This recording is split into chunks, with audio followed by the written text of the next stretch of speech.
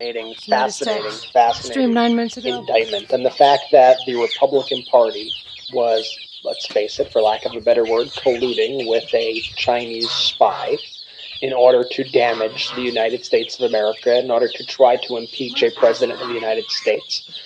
This, to me, feels like it should be a massive deal. I mean, this is like straight up treasonous.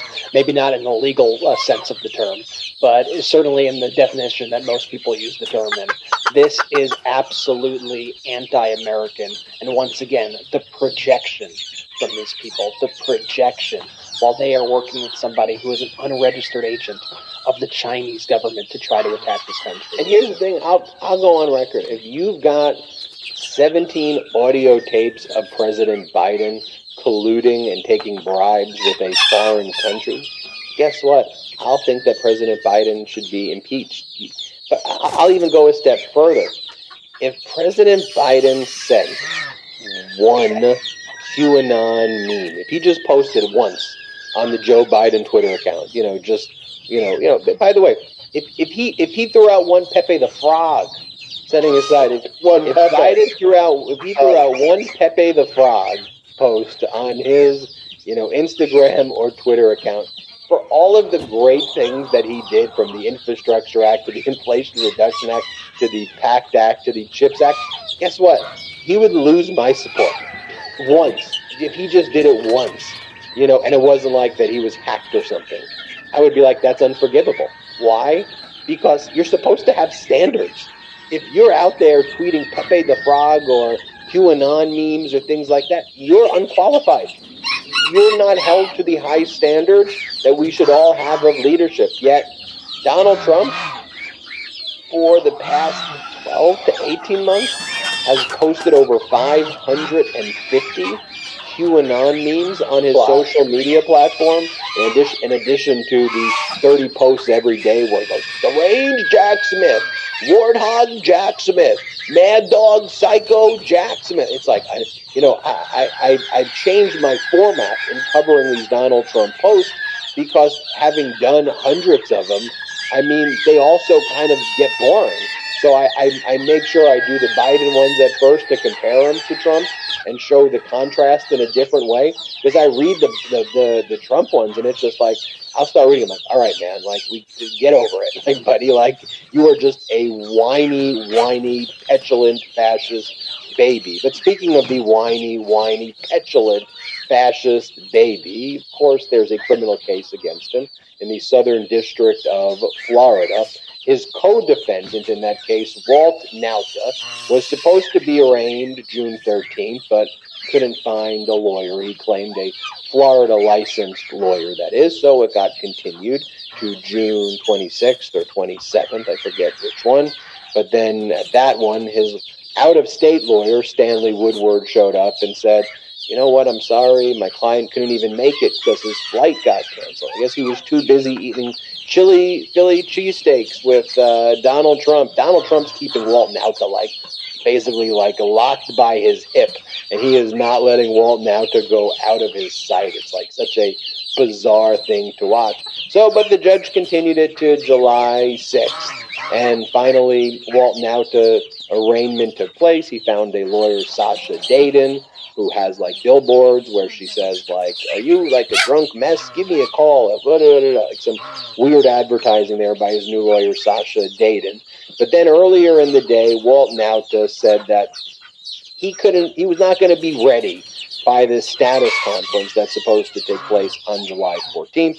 It's supposed to be what's called a CIPA status conference, Classified Information Procedures Act. It goes over the processes of handling the classified information, the discussion of an appointment of a classified information security officer. It's like one of the first big status conferences in the case. And Walt Nauta said, hey, my other lawyer, Stanley Woodward, out of state, he's in trial, so he can't make it. And my lawyer, Sasha Dayton, she's not even familiar with the file. She hasn't even filled out the forms yet to be certified as a lawyer in this case, because even though she made her first appearance, she hasn't filled out her forms yet to get the appropriate clearances to be able to be my lawyer in this case. So I need time I'm not going to give you the date, Judge, but just please continue the July 14th conference. I would say within minutes, Jack Smith responded, and Jack Smith made the Walt Nauta motion look stupid. Because Jack Smith's okay, in Walt Nauta's motion, Walt Nauta claims that he didn't know that this was a hearing coming up on July 14th. The whole world knew this was a hearing. And by the way, we reached out to Walt Nauta's out-of-state lawyer, Stanley Woodward, and he didn't oppose our filing. He never told us that he was unavailable. We filed this with his consent on that date.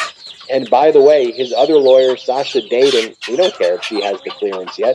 She should just show up at the hearing. So he's got two lawyers. One of them can show up. Enough with these excuses. And I think because the DOJ just made Walt Nauta's lawyers look so bad, surprisingly, right before we were about to go live, Donald Trump's lawyer, Christopher Kise, who's known as being a more reasonable lawyer, whose approach is usually kind of compromise and let's figure it out and let's work together. He made a filing saying that actually they would be available on July 18th and that, the DOJ and them should all do it on July 18th. So I think the hearing will be moved from July 14th to July 18th, which is fine. But that's a smart move by Christopher Kise because you don't want to look unreasonable in that motion when, especially playing with Judge Eileen Cannon's schedule, because why pick that fight with her if they believe, this is what I'm giving you the thought of Christopher Kise. I'm giving you the thought of the maniacal lawyer representing Donald Trump. Look, we've got Judge Eileen Cannon, who's probably on our side on bigger issues. Why would we pick a fight over this issue and potentially lose it and piss her off? Why don't we look like we're being reasonable? Because we are about to file a motion where we're going to be making our real significant ask here, which is to delay this case. I think, this is my prediction, the filing could happen again any moment, even while we're live. It just hasn't happened yet. I think what Trump's going to request is a status conference to take place on trial setting after the 2024 election. Special counsel Jack Smith has asked for a trial date of December 12th of 2023. Judge Eileen Cannon gave Trump and Nauta until July 10th, midnight, East Coast time, to file their response to that. So I think that Kise was like, we need to look reasonable on this one because we're going to make this request. Now, the other motion hasn't been filed yet. I could be completely wrong, but that's what I think the strategy is behind it. And we will see what happens there. But Brett, Jordy, any comments you got on that one? No comments. We'll see how that story develops. We'll bring you all the updates as we always have been. I think I am just knee deep in this indictment. I'm so fascinated by this other indictment. I just keep looking it up. I'm just so curious. I just would love to get confirmation because there is a Trump advisor who is mentioned throughout this thing constantly. And I'm so curious to get confirmation on who that is, if it is Bannon or if it is somebody else. So I'm fixated on it, but we're going to keep looking into it. And when we actually have the answers there, we'll be sure to let you know. But let's face it, Ben, with the other situation, the other crimes, they got to assume right now that they have a friendly judge in Eileen Cannon. So it's why shoot yourself in the foot, so to speak? Why make all these unforced errors?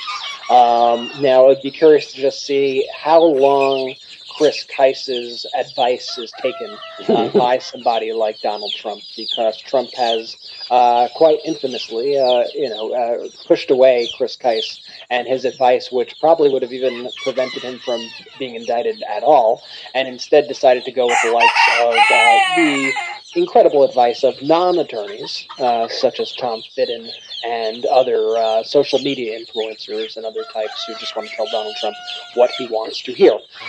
So, ball's kind of in Trump's court with this one, but, it's pretty clear that the Department of Justice at this point is not going to be putting up with any of these delay tactics. By now, let's face it, everybody knows the games that the Trumps are playing. Everybody knows what's going on. They do it every single time. You know that Nauta's attorneys are being paid for by the Trump or by Donald Trump, by his super PACs. The thing that really just baffles me, they're like volleying, Jody and Ben are volleying back and forth. It's quite distracting. The thing that, here's what I'm curious to get your take on as well. It's that we saw this video that you referenced before, and it was the video of Nauta and Trump in Vegas.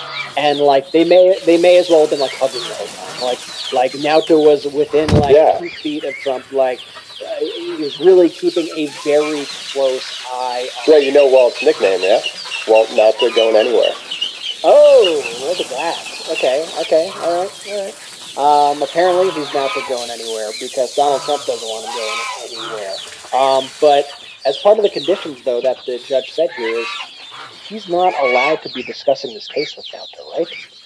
Does anybody out there think that Donald Trump and Walt Nauta are not discussing this case? Does anybody think that Donald Trump has the self-control to not bring up this case with Walt Nauta, the details of this case, the defenses, all of that? Do you really think that he can hold himself back when he's around Nauta 24/7, 7 days a week? I mean, give me a break. Not even for 1 second. I bet it's literally the only thing he talks about. I can't imagine any other conversations. That I'd probably grab me a Coke or something. Before talking about Fulton County, Georgia, and the grand jury there, you saw this post by Jack White from the official Jack White Instagram account. So was it a UFC fight this weekend in Vegas that Donald Trump attended, and so he was there, and Dana White was there, and Guy Fieri was there, and Mel Gibson and Mark Wahlberg. And they were all hanging out with. What a crew, huh? They were all hanging out with Donald Trump. Malignant narcissists, I guess, kind of flocked together. Dang, Wahlberg was kicking it with Trump? Wahlberg was apparently kicking it with Trump. And here's what Jack White said, and I love this quote. He goes, anybody who, quote, normalizes or treats this disgusting, fascist, racist, con man, disgusting piece of shit, Trump, with any level of respect, is also disgusting in my book. That's you, Joe Rogan, you, Mel Gibson, you, Mark Wahlberg, you, Guy Fieri. This is a statement from me, not a discussion debate, Jack White. And he's right. I mean, that's the reality. This is life or death stuff right here. And Donald Trump's conduct is lethal. Donald Trump's conduct is destructive.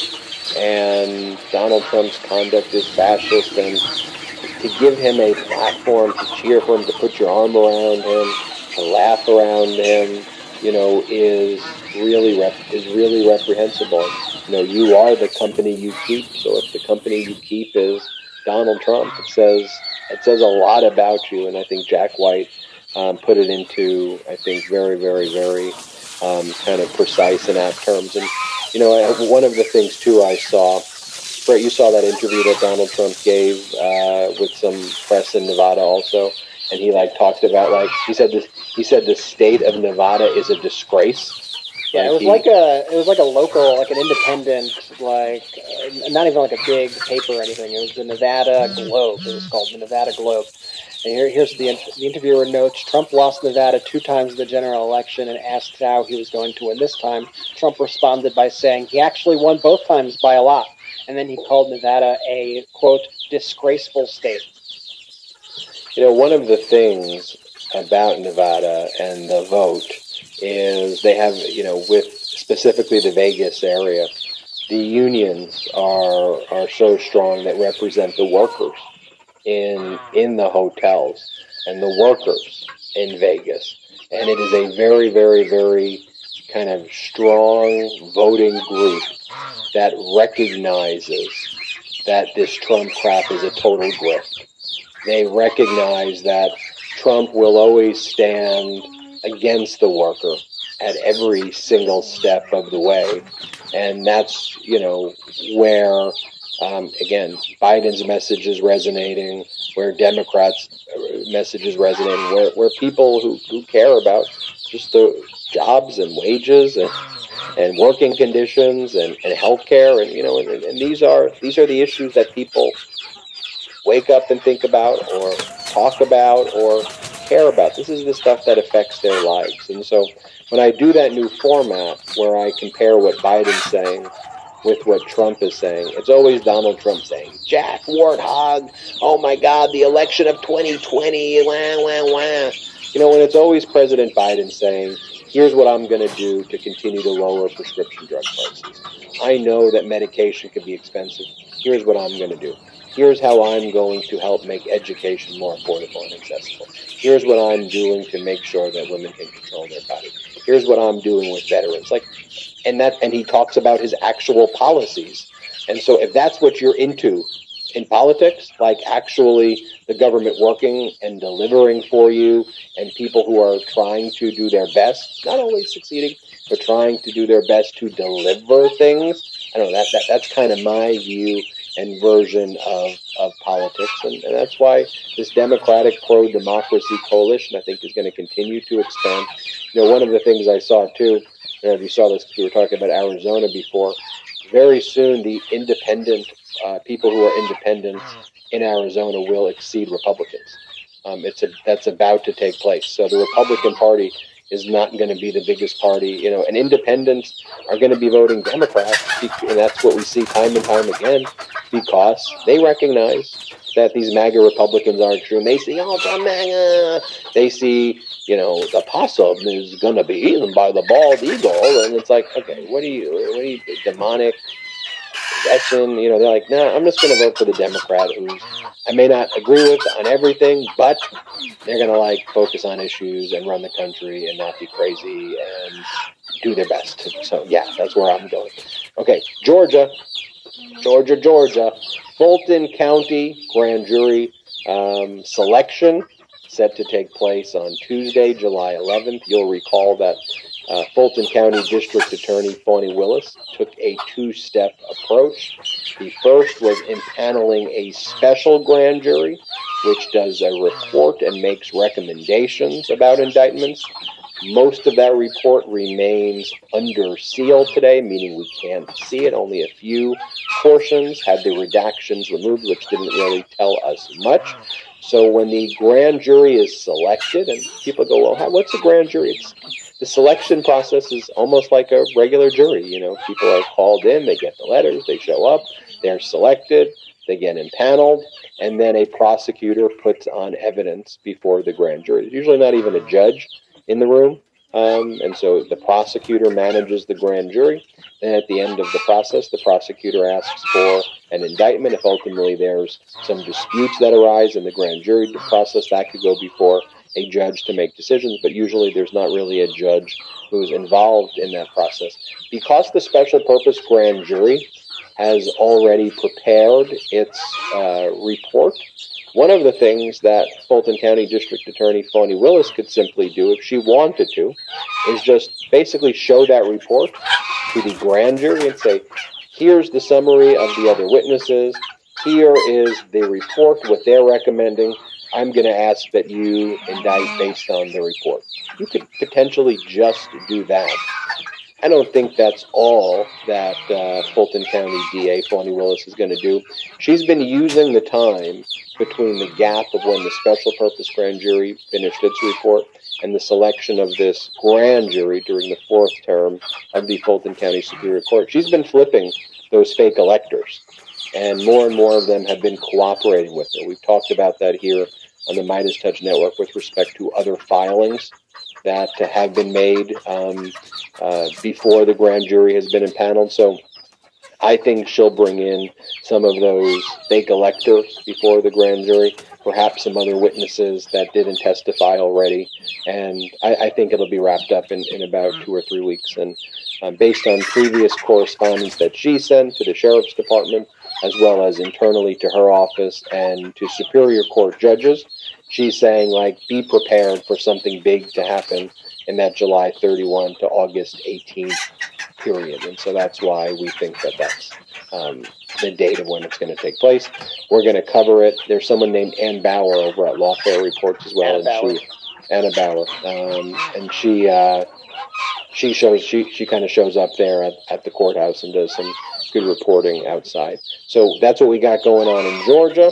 Alina Habba no longer representing Donald Trump anymore as well on any of the legal cases. So she was removed as Trump's lawyer on all of the actual cases.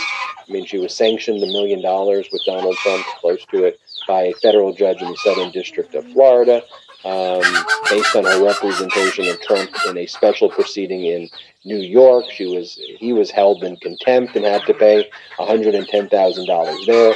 She just filed that frivolous lawsuit against E. Jean Carroll, where she sued E. Jean Carroll for defamation as a cross complaint, which was kind of horrific and really, really disgusting. And I thought she was going to be sanctioned there. I still think she was going to be sanctioned there. And Joe Tacopina wouldn't even sign it. But Donald Trump says that she will now be the general counsel of the Save America PAC, which is under criminal investigation by special counsel Jack Smith.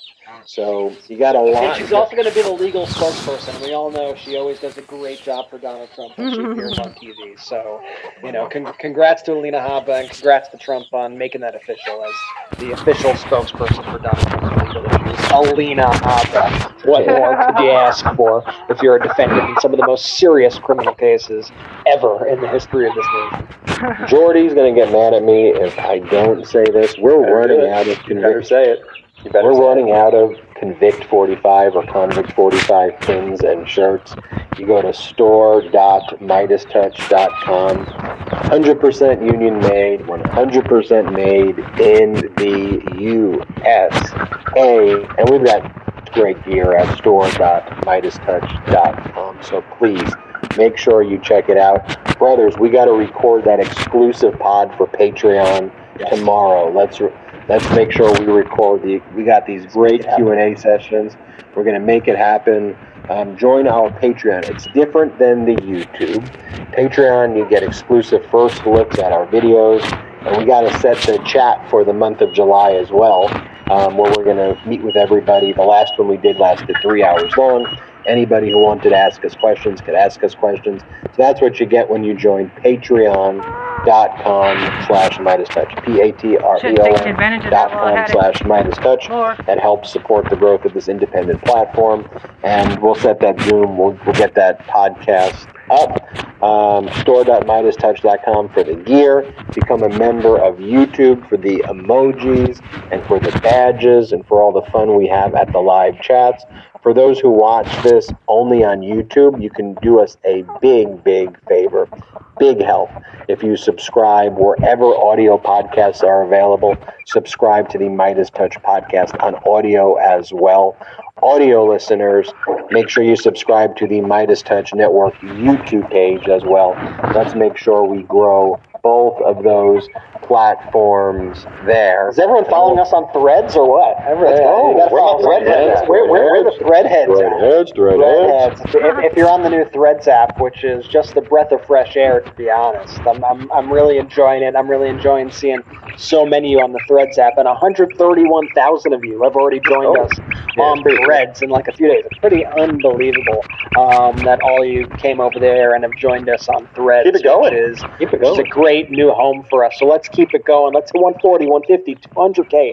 Let's build that following that we have on all the other platforms there on Threads. We're posting content throughout the day, all day, because I am addicted to it. I'm not going to lie. By the way, we got a great Instagram as well. Great Instagram. Yeah, and they're connected. So if you're following one, you have to follow the other one. I mean, you don't have to, but I'm telling you right now, you should. You should do it. You should do it. Free content, more content. Alex and Ani, our sponsor, is back. Alex and Ani I used to do legal work for Alex and Ani. I love that. So it's such a cool story. And the company is back. They're making some great charm bracelets to support Alex and Ani. We got hold-on bags. I use hold-on bags every single day. I mean, it's really durable. It's good stuff. We've got the Miracle Made sheets. It makes me feel great. I'm getting good night's sleeps. I proved it on Legal AF. I showed my sleep counter, and I give that as a testament to Miracle Made. People go, Ben, you don't get sleep. I do get sleep, and I love their sheets. Mosh tastes great. I mean, enjoyable, gives me energy. And then, and then real paper. I think y'all know how to use real paper. I won't go into any more detail than that, but make sure you're supportive. And I really love all of our sponsors today. It goes a big way to help our show. And then finally, you, the Midas Mighty. Really, thank you from the bottom of our heart. I just can't tell you, like, every single day, this is a dream come true for me, my brothers, to be able to spend this time with you. This is such an incredible community of intelligence, of love, of compassion, of humanity, of support for our democracy. It's everything I envisioned I'd ever want to be a part of. It's really cool to be a part of this with you. And it's impossible to have this without you. So thank you from the bottom of our hearts. And we know that the most important thing you can do, we know that you do it, is when these shows end, really that's when the work begins. You spread the message, you share these videos, you tell your family and friends and coworkers all about Meidastouch, all about the Midas Mighty, and it's so cool to see new people joining the Midas Mighty community thanks to, really, it's your word of mouth and your emails and text messages to everybody. So that's the best way you can help us. So thank you so much for everything you do. And it is such an honor to be in this with you, making sure that we save our democracy together. Brett, final words? My favorite comment that we get from people sometimes who want to, like, figure out, like, how you guys gaining all these followers, like, how you guys have such a dedicated base. They go, like, you guys must spend a lot on marketing, right? You guys must spend a lot on commercials to get people. Okay, let's see what else is going on. Never. Not a single penny. Fed up MSNBC host brutally fact checks Trump over his... One thing I can promise you this. I will always tell you the truth. We built the greatest economy in the history of the world. This is what he does. And everybody lets it go. Mm-hmm. And when he was in the White House, people let it go. Even people in this network say, well, yes, of course, the economy is the best it's ever been under Donald Trump. It's not. It's just not. By his acts and omissions, just too kind. Donald Trump was the worst president on the economy since Herbert Hoover. Oh, that's gonna hurt! As many of you know, I'm a sucker for a good fact check, but a Trump economy fact check, that really gets me going. My plan for the economy can be summed up in three very beautiful words. You know what they are? Jobs, jobs, jobs. Over 13 million new jobs since I've been elected to office. More jobs than any president's ever created in the first 2 years.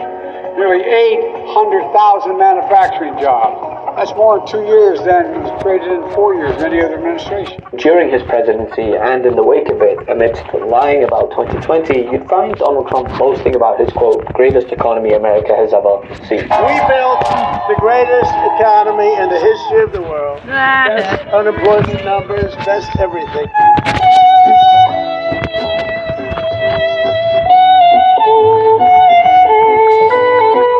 And that he built the greatest economy ever.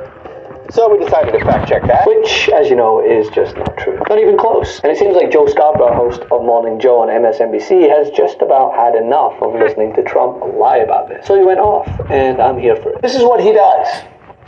And everybody lets it go. Mm-hmm. And when he was in the White House, people let it go. Even people on this network would say, well, yes, of course, the economy is the best it's ever been under Donald Trump. It's not. It's just not. He was seventh.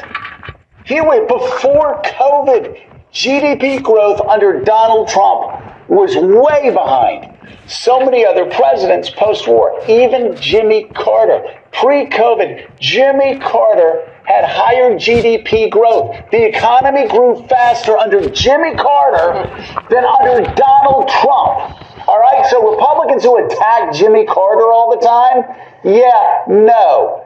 Jimmy Carter did a better job on the economy than Donald Trump. It grew faster than him, as it did with several other presidents. So, first of all, let's lay that lie to rest. And then the way he mismanaged COVID made him actually the worst president on the economy since Herbert Hoover. Let me say that again.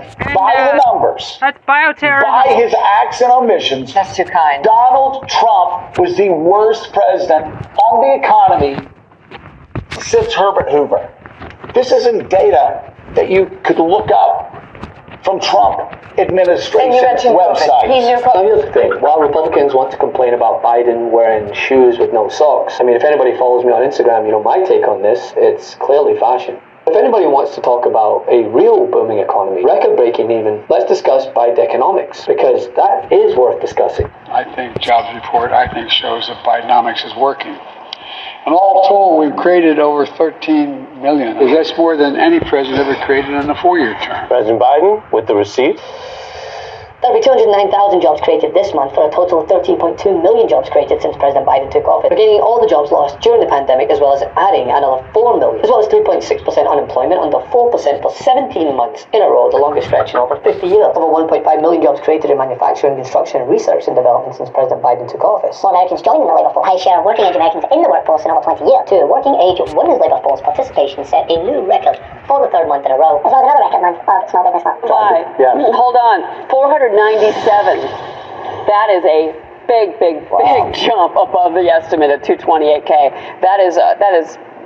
That's double of what economists have predicted. 497,000 jobs added on private payroll. Well, that's not recessionary at all. By the way, look at the economist spread here. The estimates were anywhere from 95,000 jobs added for ADP to 334,000 jobs for ADP. So this is even in the range didn't even get anywhere near the actual number that we got. But yeah, private sector jobs, Sean, 497,000. Your reaction?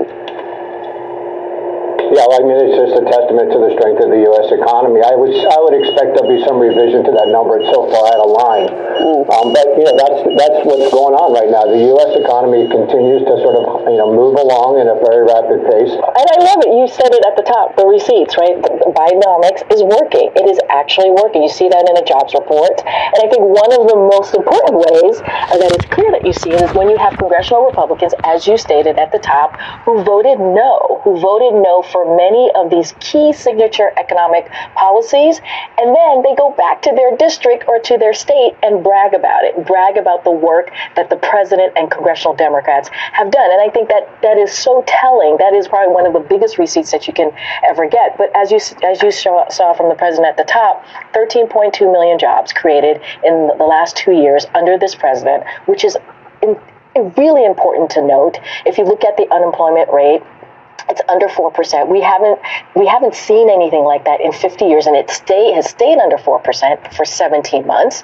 All of those things are incredibly important. Wages are strong. They're rising. They're going up. Inflation is going down. You look at the last 11 months, it's gone down by 50%.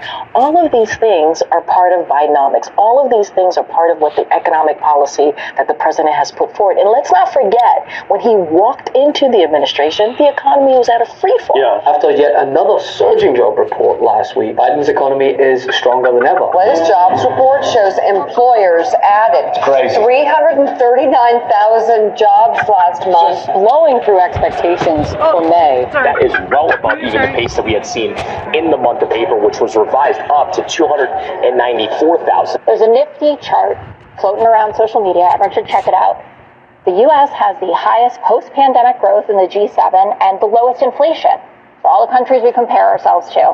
13.1 million jobs created. So yes, all the ones that were lost during COVID came back, and then we're gaining jobs at a faster clip than we did under the Trump presidency. 800K in manufacturing. There are articles all over talking about the manufacturing boom. We know unemployment is below 4%.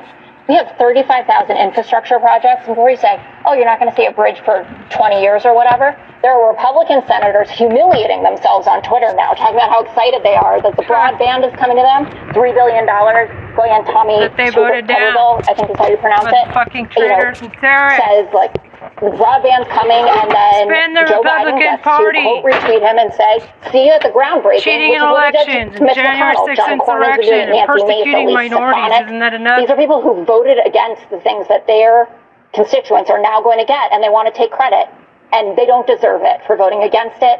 10.5 million new applicants for small business loans in the last 2 years. That's the fastest we've seen that happen over a 2-year period. Hey Midas Mighty, love this report? Continue the conversation by following us on Instagram, @Meidastouch. Keep up with the most important news of the day. What are you waiting for? Follow us now. Uses Shannon Graham.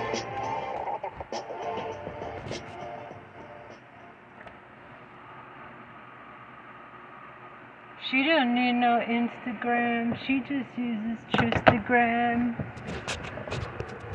So friends, based on some new reporting, it looks like Special Counsel Jack Smith is now digging into a chaotic Oval Office meeting that was held in December of 2020 after Donald Trump lost the election, and this scheme, this plot to seize state voting machines. But no state voting machines were ever seized. So does that mean no crime was committed? Let's talk about that. Because justice matters. Justice matters. It really, really does, yeah. Justice Hey all, matters. Glenn Kirshner here. So friends, Special Counsel Jack Smith has been busy investigating Donald Trump and others for all things insurrection, January 6th, fake electors, not just for the classified documents crimes for which Donald Trump stands federally indicted, together with his co-conspirator and co-defendant, Walt Nauta. Here is some of the new reporting about Smith's ongoing investigative efforts. This from NBC News. Headlines: dozens of witnesses have testified as the January 6th focused grand jury probes Trump. And that article begins: federal grand jurors probing Donald Trump's attempts to stop the transfer of presidential power after his 2020 election loss have heard testimony from dozens of witnesses in a wide-ranging investigation that has examined the former president's conduct spanning the time from before Election Day through the January 6th attack on the U.S. Capitol, an NBC News analyst found. Special Counsel Jack Smith, appointed by Attorney General Merrick Garland in November to oversee the investigations into Trump's handling of classified documents and his efforts to stay in power, has led a sprawling investigation in the almost 8 months since. Smith was charged with investigating any violations of the law in connection with the efforts to interfere with the lawful transfer of power following the 2020 presidential election, or the certification of the Electoral College vote on January 6th, as well as any matters that arose or might arise directly from this investigation. Now, in recent days, we've heard some reporting that Jack Smith is focusing on a chaotic meeting that took place in the Oval Office in December 2020 after Donald Trump lost the election, and involving this whole scheme to unlawfully seize state voting machines. Here is some of that recent reporting. This from The Hill. Headline: Special Counsel digging into Oval Office meeting in final days of Trump presidency. And that article begins: Special Counsel Jack Smith is digging into an Oval Office meeting that took place in the waning days of the Trump administration to discuss how the then president could remain in power. The Oval Office meeting took place December 18th, about 6 weeks after the 2020 presidential election lost by former President Trump. Outside advisors, including former Trump attorney Sidney Powell, former National Security Advisor Mike Flynn, and former Overstock CEO Patrick Byrne National Security gathered Advisor for Michael a discussion Flynn. with White House attorneys. Why haven't they fucking They court-martialed discussed him? a plan to have the military seize voting machines in the key states that Trump lost, appoint Powell as a special counsel to investigate purported voter fraud, and have Trump Sidney declare Powell. martial law as part of the Wow. effort to overturn the election results. Oh, man. Okay, that is some stone cold That's fucking craziness awful. right there. But we also know that no voting machines were actually seized. In other words, stolen, because there was no lawful basis for the federal government, for the military, to seize state voting machines. That would have been outright theft. But I've heard some people ask the question, legitimately, appropriately, well, if no voting machines were seized, then maybe no crime was committed? I've also had that question posed by some of the election deniers and the alternative facts crew, not so politely in their questions, their posts, their comments. They usually preface it with something like, hey, you dumb blankety blank. No voting machines were seized, therefore no crime was committed. You know, friends, this topic, this reporting, gives us the perfect vehicle to talk for a few minutes about the law of conspiracy. So let's go to a quick Team Justice Law School class. Okay, friends, let's start with a couple of basic building blocks. Crimes are made up of elements. What's an element? Well, an element is a fact that the prosecutor has to prove beyond a reasonable doubt if the jury is to convict the defendant for committing a crime for violating a statute. So let me use a basic example, first-degree murder. Now, each jurisdiction, each state, has its own variations in the different degrees of homicide and the different elements required to prove each degree. I'm going to use the laws of the District of Columbia, with which I'm familiar. So in order to convict somebody of a first-degree murder, you have to prove 4 elements beyond a reasonable doubt. First, that the defendant caused the death of another. And causation in the law is defined as your conduct being a substantial factor in bringing about the death of another. Causation. That's element number 1. Element number 2, the killing has to be intentional. Not accidental, not mistaken, not in self-defense. An intentional killing. Element number 3, the killing has to have occurred after premeditation was formed.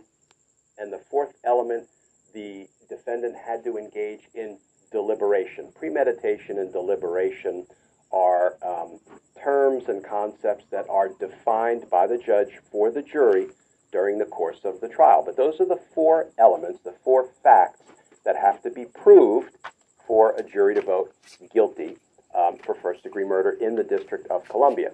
Okay, let's apply that to the law of conspiracy. What are the elements of the crime of conspiracy? Only 2 elements. Element number 1, 2 or more people agree to commit a crime. Element number 2, at least one co-conspirator has to do something toward the commission of the crime, something we call an overt act. That's it. 2 elements to convict somebody of conspiracy. An agreement to commit a crime by 2 or more people, and somebody does something toward the commission of the crime, an overt act. Let me use another sort of easily understood example. Let's talk about a conspiracy to rob a bank. Let's assume that I get together with a buddy. We're a little light on cash. We decide we're going to rob a bank. We know what bank we're going to rob. We're going to do it tomorrow. That's it. We've entered into a criminal What about agreement. when that whistleblower? We haven't taken an overt act yet. We haven't done anything toward the commission of the Kennedy bank robbery. the Third's. Let's assume that I go out and steal a car because I don't want to use my own car. They told him he was as on the getaway vehicle. Mike I steal a Pence's car that we're going to use tomorrow task to rob force the of bank. And then, coronavirus. we Remember wake up, that? And then he was maybe we told to sober up, fudge and we statistics. decide What about we're not that? going to go through with this. We are not going to rob the bank. guess what? We have already committed the crime of conspiracy to commit bank robbery because we agreed to do it, and I, one of the conspirators, did something toward the commission of the crime, an overt act. And the overt act doesn't have to be a crime itself. In this hypothetical, it is because I stole a car. But it doesn't matter that we abandoned our plan and we never went through with the bank robbery. We've already committed the crime of conspiracy to rob the bank. So, let's turn to the chaotic Oval Office meeting. There's been lots of reporting about how Trump and others decided that the state voting machine I want to know who was should be challenging who now, to a fight. had they gone through with it, that would have been a felony theft because they had no lawful basis, no lawful right, no search and seizure warrant to just take property that belongs to the states. But they agreed to do it. But just because they agreed to do it doesn't mean that they committed the crime of conspiracy, right? Because you need that second element, You want to sleep up there? an overt act. Well, friends, look at what we have here. Come here, buddy. A draft presidential order directing the military to seize state voting machines.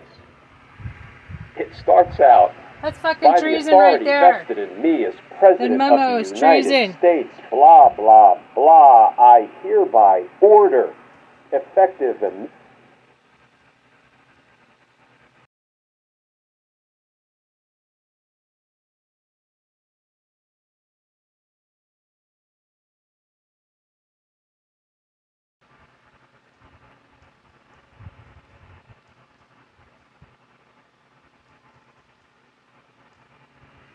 And what else did I want to say?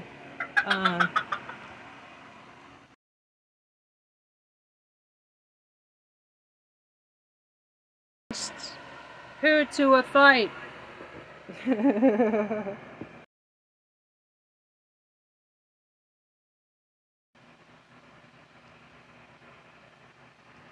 Who challenged who to fight?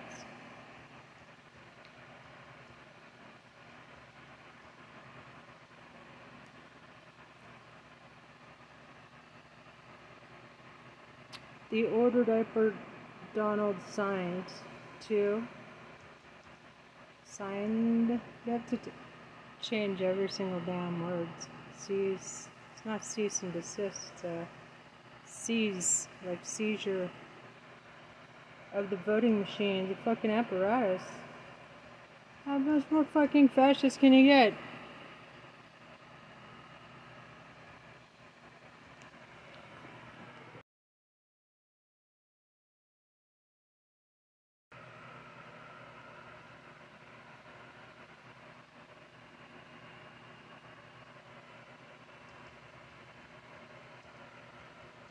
Justice Department, wake up!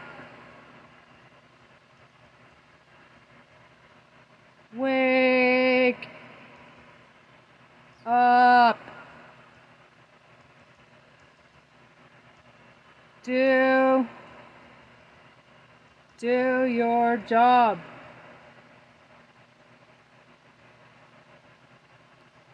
Job, fuckers. I'm not gonna say fuckers. immediately the Secretary of Defense shall... The order Diaper Donald signed to seize voter machines. Voter, not vary, voters. See, they fucking changed it to vary, so it didn't make any fucking sense. Do that. It's a good thing I'm 1 percentile for reading and writing.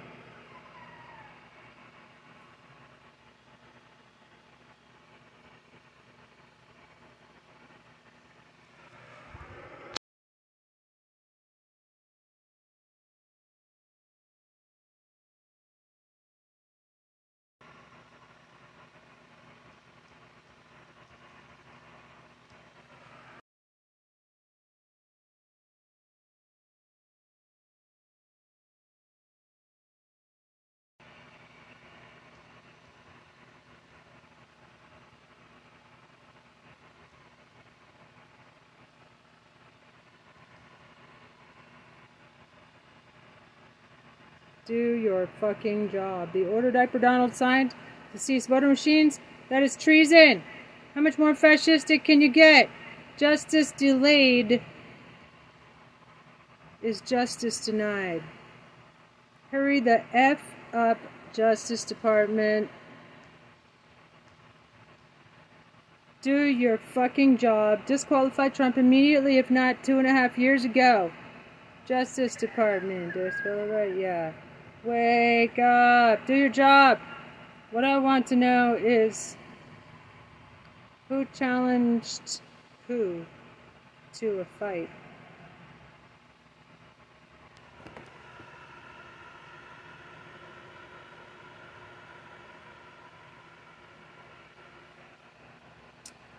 Yeah, how much more fucking fascistic can you get? You cannot get any more fascistic. Results. Okay, that is the election. And involving this whole scheme to unlawfully seize voting machines.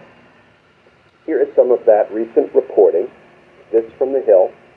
Headline, Special Counsel digging into Oval Office meeting in final days of Trump's presidency.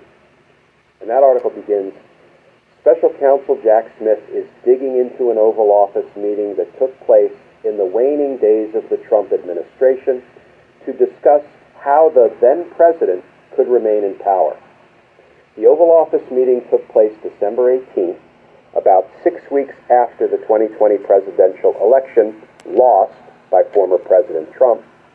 Outside advisors, including former Trump attorney Sidney Powell, former National Security Advisor Mike Flynn, and former Overstock CEO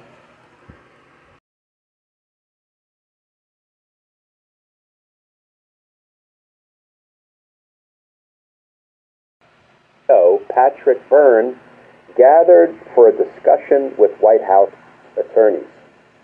They discussed a plan to have the military seize voting machines in the key states that Trump lost, appoint Powell as a special counsel to investigate purported voter fraud, and have Trump declare martial law as part of the effort to overturn the election results. Okay, that is some stone cold craziness right there. Yeah. But we also know that no voting machines were actually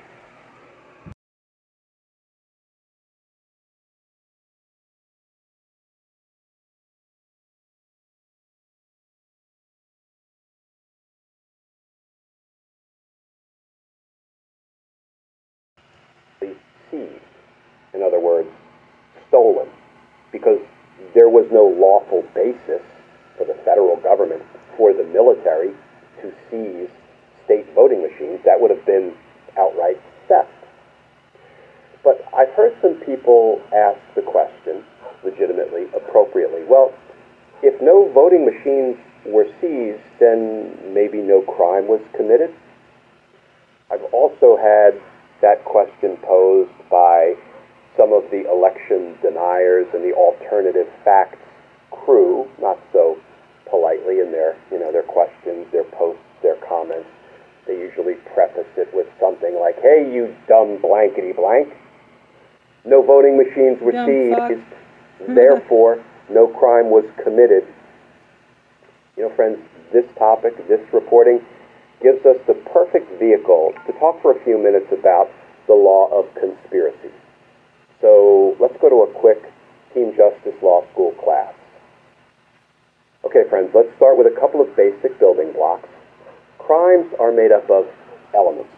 What's an element? Well, an element is a fact that the prosecutor has to prove beyond a reasonable doubt if a jury is to convict the defendant for committing a crime or violating a statute.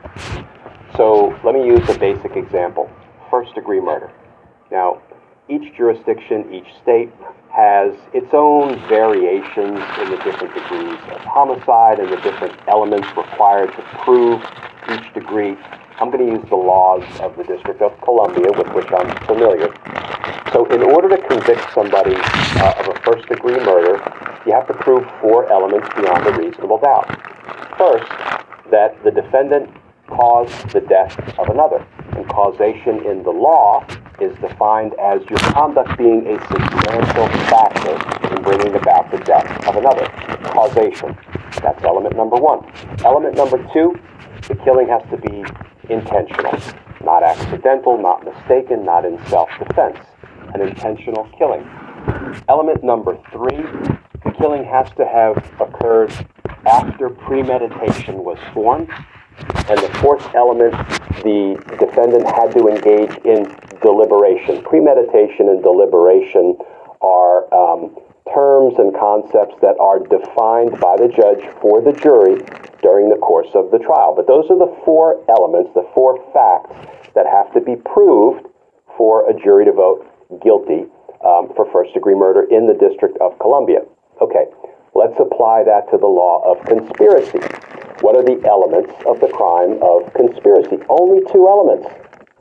Element number one, two or more people agree to commit a crime. Element number two, at least one co-conspirator has to do something toward the commission of the crime, something we call an overt act. That's it. Two elements to convict somebody of conspiracy. An agreement to commit a crime by two or more people, and somebody does something toward the commission of the crime, an overt act. Let me use another sort of easily understood example. Let's talk about a conspiracy to rob a bank. Let's assume that I get together with a buddy, we're a little light on cash, we decide we're going to rob a bank. We know what bank we're going to rob, we're going to do it tomorrow. That's it, we've entered into a criminal agreement. But we haven't taken an overt act yet. We haven't done anything toward the commission of the crime, the bank robbery. Let's assume that I go out and steal a car, because I don't want to use my own car as the getaway vehicle. I steal a car that we're going to use tomorrow to rob the bank. And then you know what? We wake up, maybe we sober up, and we decide we're not going to go through with this. We are not going to rob the bank. Guess what? We have already committed the crime of conspiracy to commit bank robbery because we agreed to do it, and I, one of the conspirators, did something toward the commission of the crime, an overt act. And the overt act doesn't have to be a crime itself. In this hypothetical, it is because I stole a car. But it doesn't matter that we abandoned our plan and we never went through with the bank robbery. We've already committed the crime of conspiracy to rob the bank.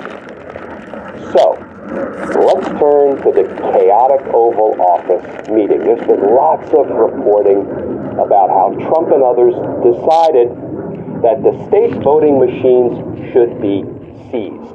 Now, had they gone through with it, that would have been a felony theft because they had no lawful basis, no lawful right, no search and seizure warrant to just take property that belongs to the states. But they agreed to do it. But just because they agreed to do it doesn't mean that they committed the crime of conspiracy, right? Because you need that second element, an overt act. Well, friends, look at what we have here. A draft presidential order directing the military to seize state voting machines. It starts out, by the authority vested in me as President of the United States, blah, blah, blah, I hereby order, effective immediately, the Secretary of Defense shall seize, collect, retain, and analyze all machines, equipment, electronically stored information and material records from the states. Go take their stuff. You know what this is, friends? Treason. It's an overt act.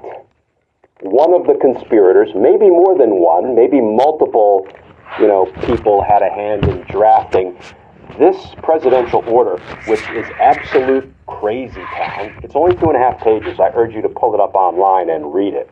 Beyond belief. That is an overt act. That is one of the conspirators, maybe more, doing one thing toward the commission of the crime. Conspiracy complete. Doesn't matter that nobody seized a single state voting machine.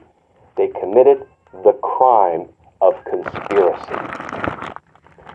So, if you have somebody tell you that, well, because they didn't ultimately seize any voting machines, there's no crime